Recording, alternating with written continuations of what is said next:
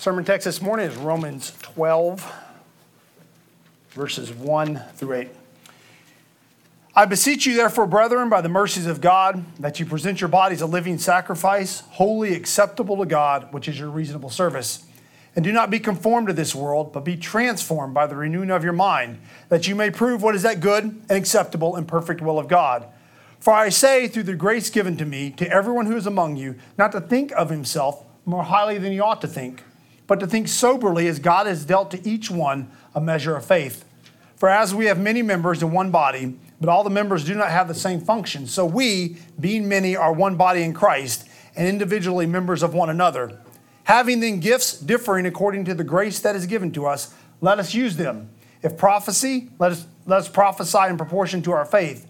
Or ministry, let us use it in our ministering. He who teaches in teaching, he who exhorts in exhortation, he who gives with liberality, he who leads with diligence, he who shows mercy with cheerfulness.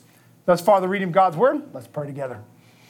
Almighty Father in heaven, we thank you so much for the scriptures. We thank you for your church. We thank you for the great truths that we find in there. We ask this morning that you give us wisdom and grace as we hear this word. Help this hour not to be wasted. Help this time not to be wasted, but instead help us to learn and grow. Help the words of my mouth and the meditations of all of our hearts be acceptable in your sight, O Lord, our rock and our redeemer. We pray this in Jesus' name. Amen. Amen. The great boxer Mike Tyson, great boxer, strange dude, but the great boxer Mike Tyson was told one time at the pre-fight conference meeting, told by a journalist, this boxer has a plan to beat you. He's developed this plan. He's written it all out. He is going to beat you. And Mike Tyson looked at the journalist and said, everyone has a plan until they get punched in the mouth. Okay, and as a guy who loves the plan, that bothers me, but it's true. Plans are glorious. They're magnificent on paper. On paper, everything is glorious. Remember my football coach, he'd draw up a play and say, okay, here's what's going to happen, guys. The left tackle and the right tackle, they're going to pull around, and the fullback's going to lead, and these guys are going to run through and the running back's going to run through the hole, and they're going to hit the safety and linebacker, and we're going to score a touchdown. On paper, every single offensive play is a touchdown.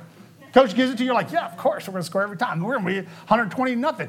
You get out there, and that's not how it works. That's not how it goes. The left tackle's too slow. The linebacker's too fast. The running back misses the timing. Something goes wrong. Okay? This is how it is in life. You develop a plan Thursday evening before you leave for work. You get there Friday morning, and the plan is shot out of the water. You got emails, you got demands, you got this. Something happened. When you have the plan sitting on you in front of on the paper in front of you, you have yet to come in contact with any opposition, any variables, any of God's providences. Everything looks beautiful.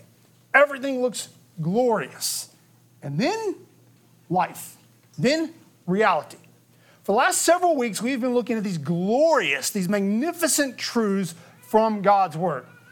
Talked about how our covenant-keeping God cares for us and loves us.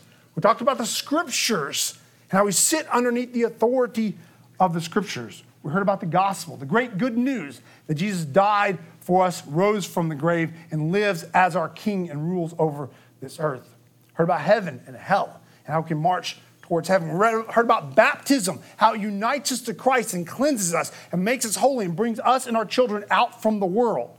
And last week we saw about the Lord's Supper and how glorious this supper is and how we eat and drink together. And Jesus nourishes us here and we're united together as a body here.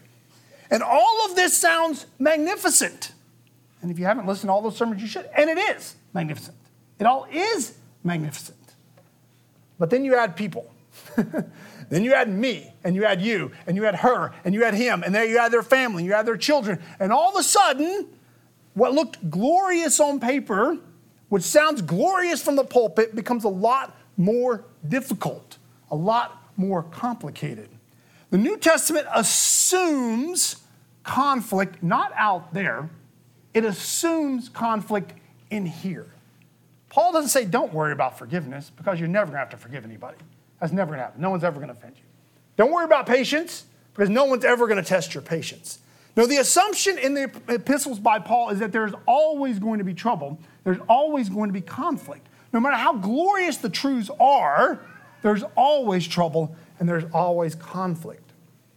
So this morning, the title of the sermon is What We Believe About the Church. Well, really, we've been talking about weeks of what we believe about the church. Who are we as a people? We're the baptized. We're those who eat and drink around the table. We're those who believe the gospel. We're those who are marching toward heaven. That's who we are. And we've got sermons coming up on church government and sermons coming up on church discipline. Okay, so there's going to be a lot more about the church and who the church is. Okay, and I'm going to talk briefly about that. But what I want to focus on this morning is how do we as a church function? How do we live together? How do we take these great truths from God's word and make them visible in the life of this congregation? Okay? Because the truths on paper are always great. Truths in real life are a lot more difficult to implement and a lot more difficult to put into place. So that's going to be the emphasis of this sermon. If you want to think about it, it's more like the communion of saints. How do we function as the communion of saints? Then what is the church? Okay? What is the church? I'm not going to spend a lot of time on that. I feel like we've covered a lot of that ground. Talk briefly about it, but mainly about how do we function as a body, okay? So the brief part about who we are, I've kind of gone over this already, but let me recap for us. The church is all men, women, and children who are baptized and in good fellowship with Christ and his bride, okay? We are the ones who are elect. I'm talking about the church on earth here. There's different ways you can look at it. Church here on earth. We're the ones who are elect, washed, cleansed, sit underneath the word of God. We're the ones loyal to Christ, both in obedience and our confession of sin when we don't obey. We're the ones who worship the living God in spirit and in truth. We're the ones who believe the gospel. We sit underneath the lordship of Jesus Christ. He is our good king, and we serve him. We are the spirit-filled people who offer praise to the living God. We worship the Father, the Son, and the Holy Spirit. This is who we are. Okay, this is who we are. And it's not always how we look. It's not always how it appears. Okay, sometimes we don't act in keeping with who we are, but this is who we are. Okay, we are this baptized group of people who love Jesus and sit underneath his command. Okay, I just want to say a couple of things about the church in general and then get into 4 ways we can function as a body and 4 ways we can make sure we are not undermining or destroying these great truths, but instead we are making them visible and living up to the calling. As Ephesians says, we'll talk about later, living up to the calling. Okay, so first, just a couple of things. You cannot survive as a Christian outside of a local church body. Okay? The confessions are clear on this. Salvation ordinarily comes through the body of Christ. You cannot function outside the body of Christ as a healthy Christian, as a good Christian. Okay? It's kind of like seeing an arm if you're walking down the road and walking down the sidewalk there and you saw an arm laying on the sidewalk. It'd be a little disconcerting. Okay? Well, like that's kind of strange. It's not the way it's supposed to be. Okay, something's off about that. It'd be kind of interesting. Kids would like it. Whoa, look, there's an arm. You know what my kids would do? Look at this. I'd be like, no, don't touch. You know, like, yeah, come on. Okay, but that's how it is when you see somebody who's separated themselves from the body of Christ. They have cut themselves off from health, from life, from goodness. The most important decision you will make in your life is not who you will marry, not what job you will take, not what community you will live in. The most important decision you will make is what church are you going to be a part of? What church are you going to be a part of? Okay? And there are people, we know people, we have people who have separated themselves from the body of Christ, and they will wilt and they will perish. You cannot function outside of a local church body. The church is essential to that. Okay? So if you move from this church, the first question you need to ask yourself when you're moving is what church am I going to go to, and is it a good church? Is it a solid church? Okay. I would add here that there are a lot of options when it comes to churches, a lot of different choices. Like the world we live in is just full of choices. Go to Walmart and there's like how many, like hundreds, it feels like, bottles of shampoo you can buy. You're just like, why? Why is this the case? And it's the case with churches too, right? I mean, there's hundreds of churches around here. And if you move, there's going to be hundreds of churches. But you want a good church. And yes, you can survive at a mediocre church. Your salvation can be intact and you can survive. But you will not grow. You will not mature. So you don't just want a church that's kind of got the gospel there and got the essentials there and it's okay. You want a church that's thriving and growing. And we want to be a church that's thriving and growing. Okay, so that's the first thing. You cannot survive as a Christian outside of a local body. And this is the assumption built into the New Testament. It's the assumption built into every letter that Paul writes. Hebrews, 1st and 2nd John, all of them. The assumption is you cannot survive without being a part of the church body, of a local church body. The second thing I would add, just in this section about who we are, is you are not a member, assuming you're a member, some of you here are visiting or whatever, but you are not a member of Christ Church by chance. Okay? 1 Corinthians 12 says that Jesus puts the people in the church that he wants there. Okay? He puts them there, the ones that he wants there. So none of you are here, members of Christ Church, by chance. Jesus wants you here. Okay? Jesus wants you a part of this body. And he has something for you to do in this body. Some purpose for you here. And we'll talk a little bit about that. But also, he has a purpose for the other people in your life as well. Okay? I think, well, it's great. Of course I'm supposed to be here. I'm pretty magnificent. Of course the church wants me here. but the truth is, you're also here because you need the people around you. Okay? The person sitting beside you is here because you need them. Okay? So the point is, the church isn't just something that Jesus throws together. It's something he picks, he chooses. He says, I want this person to go to this body. And I want this person to go. Then, of course, he uses lots of ways to do that, providence and different things to get people in churches. But when Paul talks in 1 Corinthians 12 and in Romans 12, which we're going to see, when he talks about the gifts and he talks about people being members of the body, he's not talking about the church universal. He's talking about the church at Rome, the local church body. He's talking about the church at Corinth, the local church body. Okay? Everyone is put into a specific church body for a specific purpose. You are here as a member because that is where Jesus wants you. Okay? And you have a part to play in this church, okay, in the life of this church. So, church is a priority. I think we all understand that and know that, but church is a priority, and you're not here by chance. You're not here by mistake, then just walk through the door because of some random chance. Jesus brought you here. Okay, so this is kind of prefatory, if you will. The question now I want to ask is, how are we to take these great truths about who we are and make them visible? How are we to be unified? How are we to grow up? How are we to build the body of Christ? Okay, and to take one of the confessions, it says, the Belgic Confession says, we're to serve one another and build one another up according to the gifts God has given us as members in the same body. And the Westminster Confession says that Christians have communion in each other's graces and gifts. Okay, so that's really what I'm going to focus on this morning. How do we build up the body? This body specifically, how do we build up Christ Church and make Christ Church into a healthy place to be as a Christian? Okay, and maintain that. Really, I'm not talking about anything you're not doing. So this is going to sound in certain places probably a little bit like a rebuke. I'm not talking about anything you're not doing. Maybe the best way to say is let's keep doing what we're doing. But nothing's automatic. Nothing's automatic in the Christian life. You can't just throw things in here and say it's all going to work. We have to work at it. We have to strive to make this happen, all right? So the first thing we're talking about is gifting.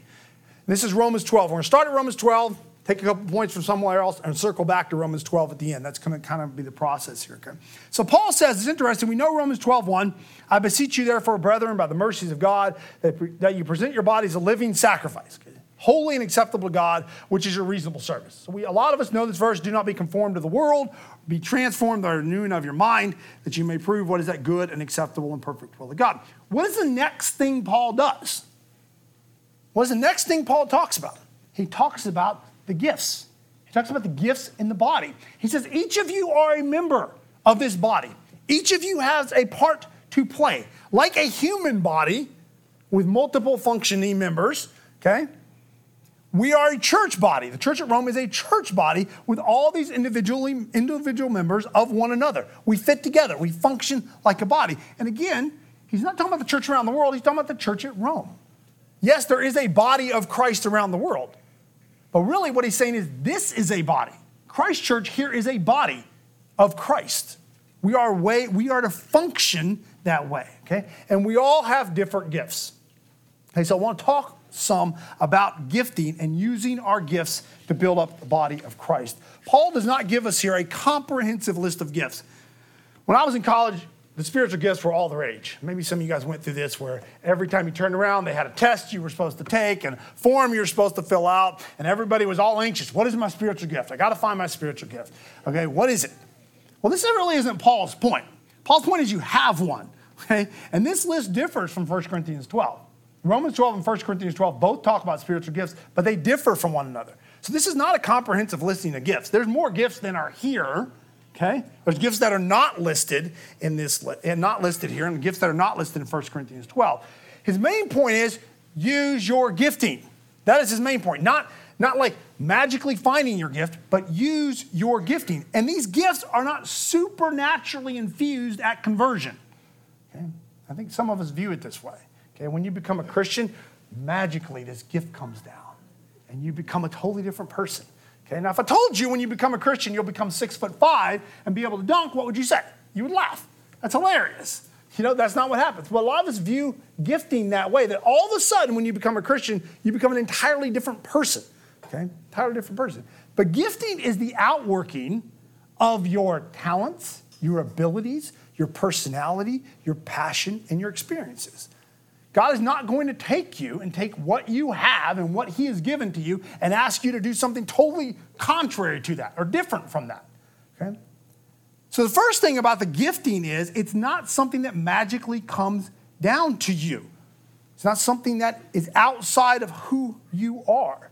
God chose Paul, and yes, God can do miraculous things with people. He does that sometimes. But God chose Paul because Paul had gifts that the church needed. Before he became a Christian, they were already there. Now, they had to be sanctified. They had to be brought under the lordship of Jesus Christ. Okay? But these gifts are not magic. And sometimes I think we view it that way. We read these passages about gifts, read 1 Corinthians 12, and we think about the gifting, and we go, what is my spiritual gift? What do you like to do? What are you good at? What's your experiences? What's your talents? What's your personality? If you cannot speak well, then more than likely you're not called to be a pastor. And now God can do miraculous things. He can do anything. But he's probably not going to do that in your life. Okay? If you're a good speaker, then you might be called to that. My point here is we have giftings. You don't need to necessarily, it's not like some sort of magic thing that develops. Okay? He who leads, and Paul goes on, he who exhorts in exhortation, he who gives with liberality, he who leads with diligence, who shows mercy with cheerfulness. Okay? You guys are good at certain things. And God wants you to use those things you're good at to build up the body of Christ. Okay? And a lot of you have been in the church a long time, and you know what your gifts are. We have elders, we have deacons, we have people who practice hospitality, we have people who show mercy, we have people who invite people over, we have people who give phone calls to people and say, hey, how are you doing? Have people out. Everybody has those gifts, okay? But I think a lot of times younger people who are just getting in the church, you're like, how do I find it? How do I find my place? We often have membership interviews, and that's a question that's asked all the time. How can I serve? How can I exercise my gifts is what they're saying. And the answer is, well, what are you good at? What do you enjoy? Okay? How can you use the things God has given you already, sanctify them, make them holy, and use them to build up the body of Christ? And notice here Paul says everybody's got something. God has equipped everybody in the body to be able to do that. All right? Second thing about spiritual gifts is there's a temptation to assume that the public gifts are more spiritual than the not public gifts. Okay? And this is really more 1 Corinthians 12 than it is here in Romans. It's emphasized in 1 Corinthians 12, though. There's an assumption that when you become a Christian, or when you get serious about your walk with Christ, you're going to do some type of public ministry. Okay? You're going to become a pastor, or you're going to become a missionary, or you're going to lead a Bible study, or you're going to become an elder. Okay? Now, we want elders. We want pastors. We want deacons. We want missionaries. We want those types of people. And if God is calling you to that, great. Okay? But do not assume that because you're serious about Christ, God is going to necessarily give you that or call you to that. Okay? The private gifts, and by private I mean the ones that are more hidden, more tucked away, those gifts, Paul says in 1 Corinthians 12, are just as important as the public gifts. There's no part of the body that is insignificant in its working. Okay? No part of a body that's insignificant in how it works. And again, I think we assume that when we get serious about following after Jesus, we're going to do something official, some type of official ministry. Okay? Paul does not say that. Paul does not emphasize that. Yes, some people will be called to that. Some men will be called into public ministry, and that's great. But most will not be, even if they're qualified, and we like all of you to be qualified for ministry, but all the men. But even if they're qualified, God is not going to call everyone into that. Not even call most men into that. Okay? So do not assume that the public gifts are more spiritual or more important than the private or hidden gifts. Okay? Do not assume that being an elder is more vital work than exercising hospitality on Sunday afternoons. The church has to have it all. It all has to be there for the body to function. And we know this from our own human body. There's a part of your body that isn't working right. Just think about a tooth. Okay? Think about a tooth. If your tooth is hurting, if you have a cavity or something, some kind of pain or a wisdom tooth that's coming through and it hurts for that, your entire body is bothered by that. It's not like, oh, well, here's my tooth over here. No, the tooth has to function right for your body to function well, okay? All the different pieces of you have to function well. And the same thing with the body of Christ. We all have gifts. We all have roles to play. And we all need to fill those roles and function in those roles to build up the body of Christ, okay? So use your spiritual gifts. This is one of the fundamental ways we can build up the body. And these spiritual gifts will be in line with your, if I can use this word, natural gifting. They'll be in line with it, with who God made you. And you just need to sanctify it. If you're really good at something, you just need to bring that underneath the lordship of Jesus Christ and use that to build up the body. Okay? One other note about gifts before we move on to the next point. There are people here that have gifts that you need as well. And this is easy to forget. We find our gifting. We enjoy exercising our gifts. But we forget there's people in the body that you need them to minister to you as well.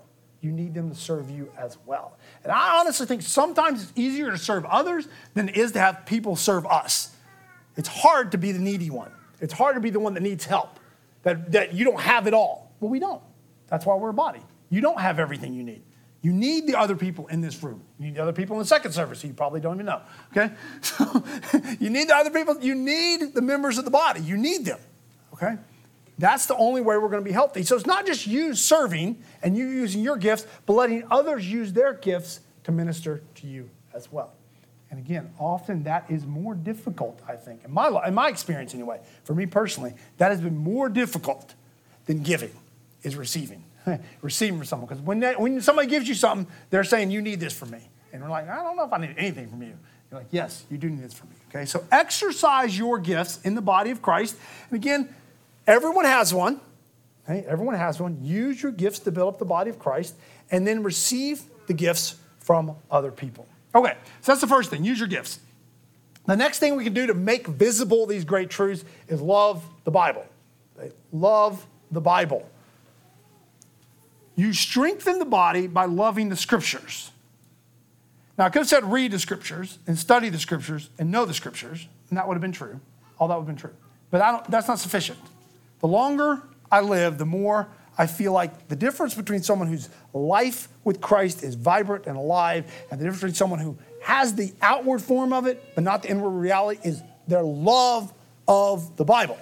Not just their knowledge of it, but their love of it. 10 times in Psalm 119, the psalmist says, I rejoice, I delight in your testimony. 10 times in Psalm 119. Just listen to a couple of these, okay? In the way of your testimonies, I delight as in all riches. I delight in your statutes, I will not forget your word. Your testimonies are my delight, they are my counselors. Lead me in the path of your commandments, for I delight in it. I delight in it.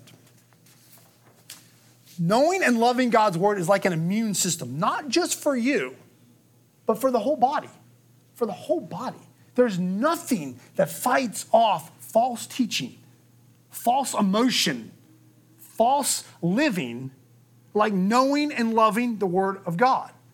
Like knowing and loving the word of God. When they teach bankers how to find many of you know this illustration, but it's a good one. When they teach bankers how to find counterfeit money, they do not show the bankers all the different types of counterfeit money. That's not what they do. Because guess what? There's thousands, probably hundreds of thousands of different types of counterfeit money out there. What do?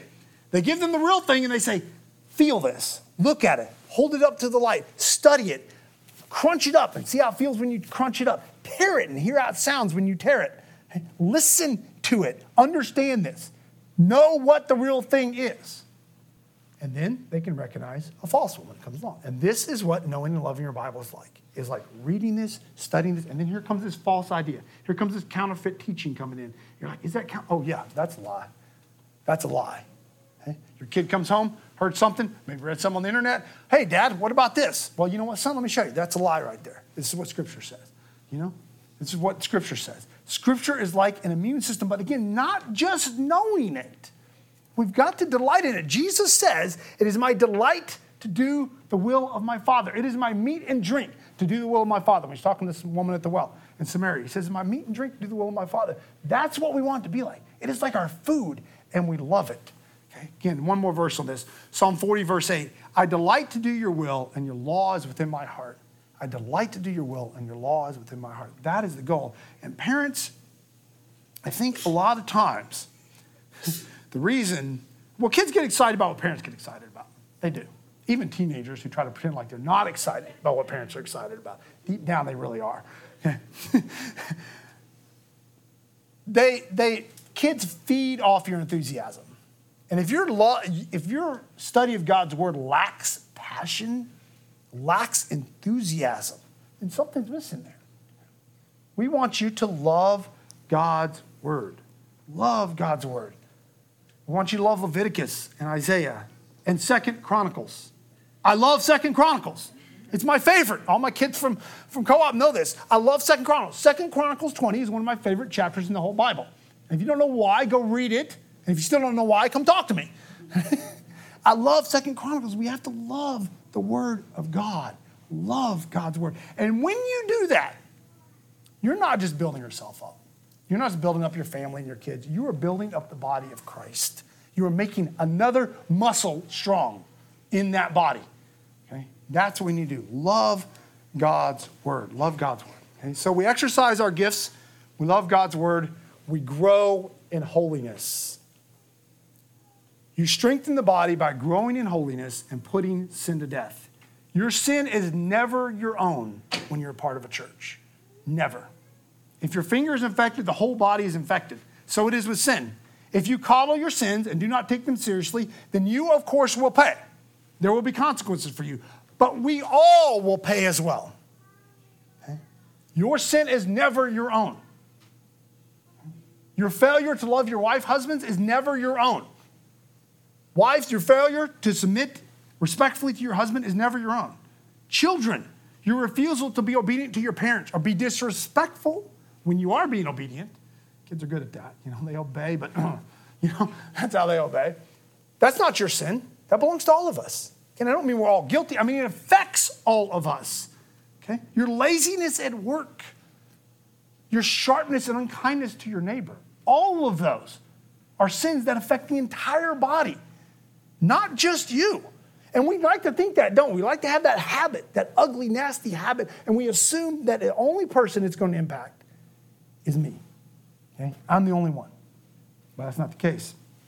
Last week, Pastor Garner mentioned the story of Achan. The story, it's in like Joshua 4 or 5, somewhere in that range. And Achan, Joshua and the Israelites march around Jericho. Walls of Jericho come tumbling down. Rahab's rescued. All is great. All is great. Magnificent victory. Okay? Magnificent victory.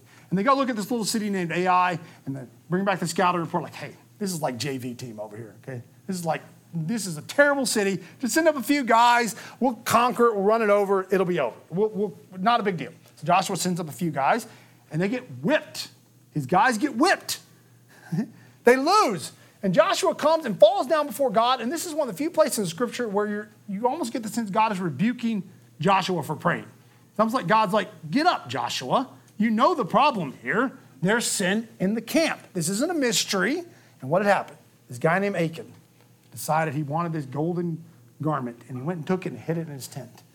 And so slowly the drain circles on Achan, and he ends up dying along with his family for that. That is a beautiful picture, terrible picture of what your sin does to the body of Christ. It isn't always that dramatic, but it's always that true. Okay? It affects the body of Christ. I'll give you one other verse on this, Hebrews 12. Listen to this. Strive for peace with everyone and for the holiness without which no one will see the Lord. See to it that no one fails to obtain the grace of God, that no root of bitterness springs up and causes trouble, and by it many become defiled. So that root of bitterness springs up in your heart. Guess what? Many can become defiled by it. Not just you, but many. But the good news is your righteousness is also infectious. Not just your sin, but your righteousness. As you grow, the whole body is strengthened. Husbands, when you love your wives, we all are strengthened by that. Wives, when you're respectful to your husbands, we're all strengthened by that. Parents, when you're patient with your children, disciplining them and training them in the ways of Jesus, we all benefit from that. Okay? When you go into work day after day and you work hard and you diligently labor, we are all strengthened by that. Not just you, Obviously, you are as well. And obviously, your walk with Christ is strengthened, but we are all strengthened by that. So just as sin is infectious, so is righteousness. So is growth in holiness. Okay? And this is kind of what Paul is talking about in 1 Corinthians 10. I'm sorry, 1 Corinthians 5, where he's talking about the leaven. Okay, he talks about the leaven, that leavens the whole lump. And there he's talking about sin and malice and terribleness. But he says we need to eat this other unleavened bread, this other thing that spreads throughout the body. And that is goodness and righteousness. Okay? It spreads throughout the body. The body of Christ benefits isn't just hurt by your sin, but it benefits by your righteousness. And I think this is important for us because it's a motivating factor to know that we're benefiting everyone and not just ourselves. I think that adds motivation to our walk with Christ. Okay, it helps us when you're thinking about slipping into that sin. Okay, you think about slipping. Remember, it hurts the whole body. And you're thinking about, I don't really want to grow there. I'm tired of fighting this battle. I'm going to stop. I'm going to give up. Remember, when you give up, you're hurting the body. Keep pressing forward. Keep doing it. Okay? When we think about the Christian life, we tend to think of doing great things.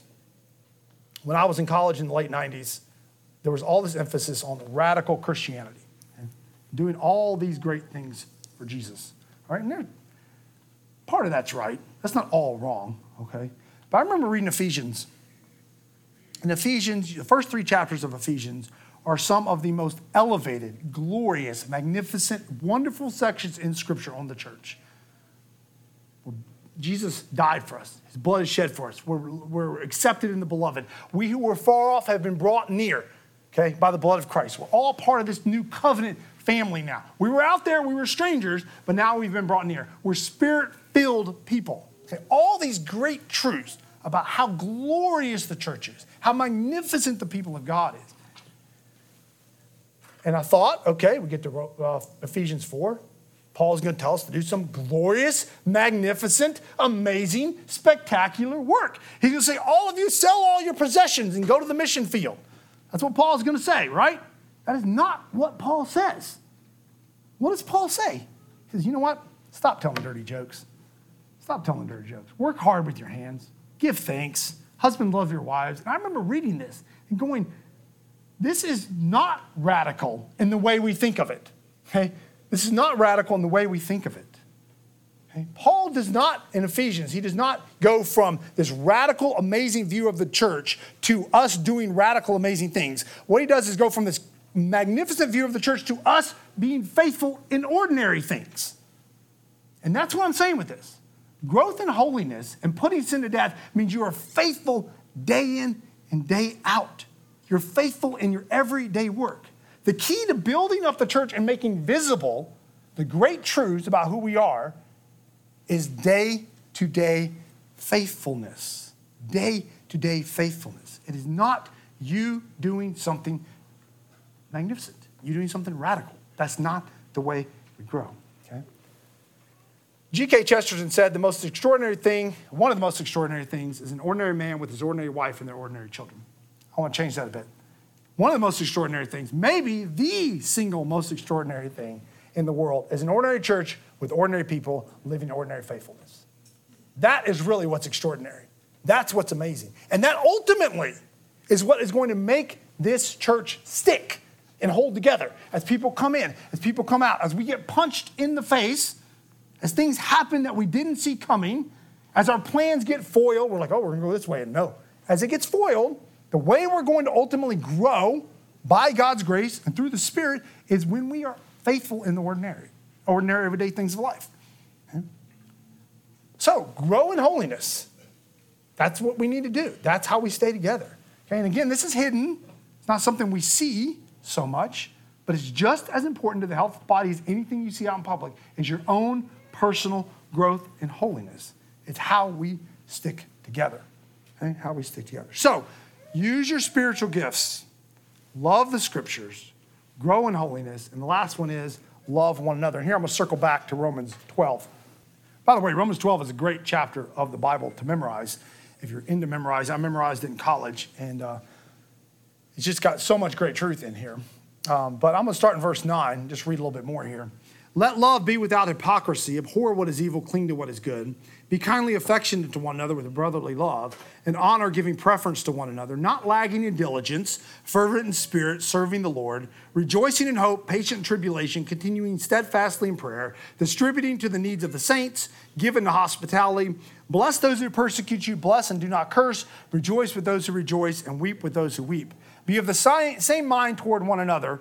Do not set your mind on high things, but associate with the humble. Do not be wise in your own opinion. Okay, so this is Paul's sort. Paul does this in lots of different places, but this is sort of, here's how you love one another. Okay, here's how you love one another. And I want to talk just about a few of these things. First of all, he says love is to be without hypocrisy. It's not to be fake. It's not to be fake, flattering love. It's to be true, genuine love. And the Bible talks about what that looks like, how we care for it. And really, I think what Paul's doing here is saying, let love be without hypocrisy. And here's what I mean by this. Okay, here's what I mean. I'm going to map out for you how we're supposed to love each other without hypocrisy. Okay? Abhor what is evil, cling to what is good. This is our love of the Bible, right? That's our love of the Bible. How are we supposed to know what is evil and what is good? By the scriptures. And then we grow in holiness is, again, loving what is good and hating what is evil. Okay? Be kindly affectionate to one another with brotherly love. Okay? And this, I want to pause on this for just a minute. Love is not an emotion, just an emotion. But love is also not without emotion. Okay? And the picture here is one of deep affection for one another. Deep, warm love for one another. I think some of us are scared of emotion. Okay, some of you don't like to be hugged. You like to be, you're like scared of emotion. But Paul is saying here, I don't want you to have this sort of like hands-off love for one another. That's not what Paul's saying. I want you to have an embrace, a warm embrace. The word used here for kindly affection is used of parents with their children. And think about your children. You love those children. You're warm with those children. You delight in your children. Well, Paul is saying, this is how I want you to be with the body of Christ. Okay? I don't want you to be cold. And there's a great picture of this in Acts 20. I love this picture. And for all of us who are a little scared of emotion, a little scared of things, just listen to this. So this is Paul, Acts 20. He's talking to the Ephesian elders, and he's leaving, and he's never coming back. Like, they don't think they're ever going to see him again. Okay? And listen to what happens. And when he had said these things, he knelt down and prayed with them, and they all wept freely and fell on Paul's neck and kissed him, sorrowing most of all for the words which he spoke, that they would see his face no more, and they accompanied him to the ship. And this is not just the elders. This is all these people from Ephesus. They fell on Paul, and they kissed him, and they wept with him. This is the kind of emotion that binds us together, okay? And we're not all the same. I understand there's different personalities and things like that. But nonetheless, what Paul is saying here in Romans 12 is, I want you to have that affection for one another. This is what it means to love one another. And honor, giving preference to one another. 3 times in this section, Paul mentions pride in various ways. 3 times. He mentions it up here. Okay? Verse 3, for I say, through the grace given to me, to everyone who is among you, not to think of himself more highly than he ought to think, but think soberly. You are not God's gift to this church. Okay? I am not God's gift to this church. We have gifts, but we're not God's gift to the church. And it's easy to get puffed up. It's easy. Give preference to one another in honor. Same thing. Same exact idea. And later on he says, be of the same mind toward one another. Do not set your mind on high things or high people or high places, but associate with the humble. Do not be wise in your own opinion.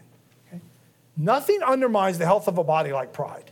Nothing destroys the health of a body like pride and arrogance. We can have all these things in place, all these great things we do, and pride will just cut it right out and destroy it, rot it from the inside. C.S. Lewis said, hell is a state, this is Screw Tape Letters. He said, hell is a state where everyone is perpetually concerned about his own dignity and his own advancement. Okay? Hell is a place where everyone is just concerned about themselves. And Paul is saying when we love one another, we're not concerned about that. We're concerned about giving honor to those around us, respecting those around us. Okay? Respecting and giving honor. So we must elevate others. We must be zealous for the things of God. I could go into a lot of more here. I'm going to kind of keep this short. Zealous for the things of God, not lagging in diligence. Keep running the race. Don't give up. Keep pressing forward. Okay? Keep pressing forward. Continuing steadfastly in prayer. The body of Christ is built up when you bring their name before the throne of grace. Every single time. And this is something you can do no matter where you're at, no matter what your situation in life, no matter how difficult it is to get to, maybe you have a hard time getting to some of the extra things that we do here, which is fine. That's great. Lift the congregation up in prayer. Lift the event up in prayer. You can always pray, and prayer is never a waste of time. You can always pray. Continue steadfastly in prayer. This is one of the basic ways we love the saints is we pray for them. We lift them up. Okay. And then finally, and there's more here, but I'm just going to stop with this. Rejoice with those who rejoice and weep with those who weep. We tend to get jealous when something good happens, and when something bad happens to someone else, we tend to downplay it. And when something good happens, we get jealous. Something bad happens, like, oh, well.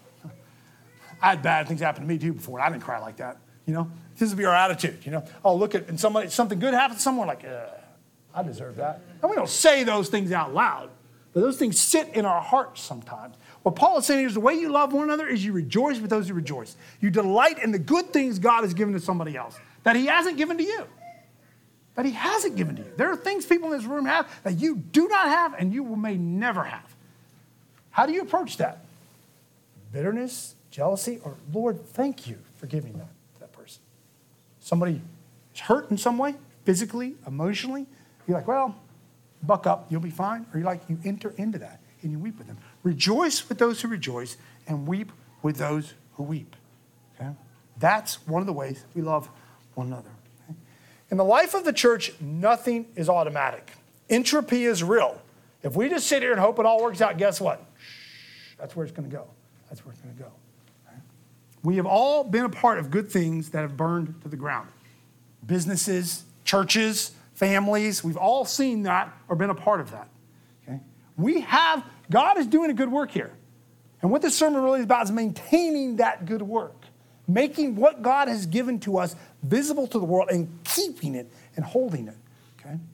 And this is how it's going to happen. Use your gifts, love the word, grow in holiness, love one another. We do those things and we'll be tight. And we will honor Christ. And the great truths that we talked about will become visible to the watching world. Let's pray together. Father in heaven, we thank you for this word to us. We are very grateful that you have made us members of your body. We're very grateful for your spirit, which fills us and fills every Christian here. We're grateful for your word, which strengthens us and encourages us. We ask now, Father in heaven, that you would give us grace and mercy to put these things into practice. Help us to see ways we can do this in our families, in our homes, individually, as people give us just wisdom and grace as we do that. We thank you so much again for this word to us. Pray this all in Jesus' name. Amen.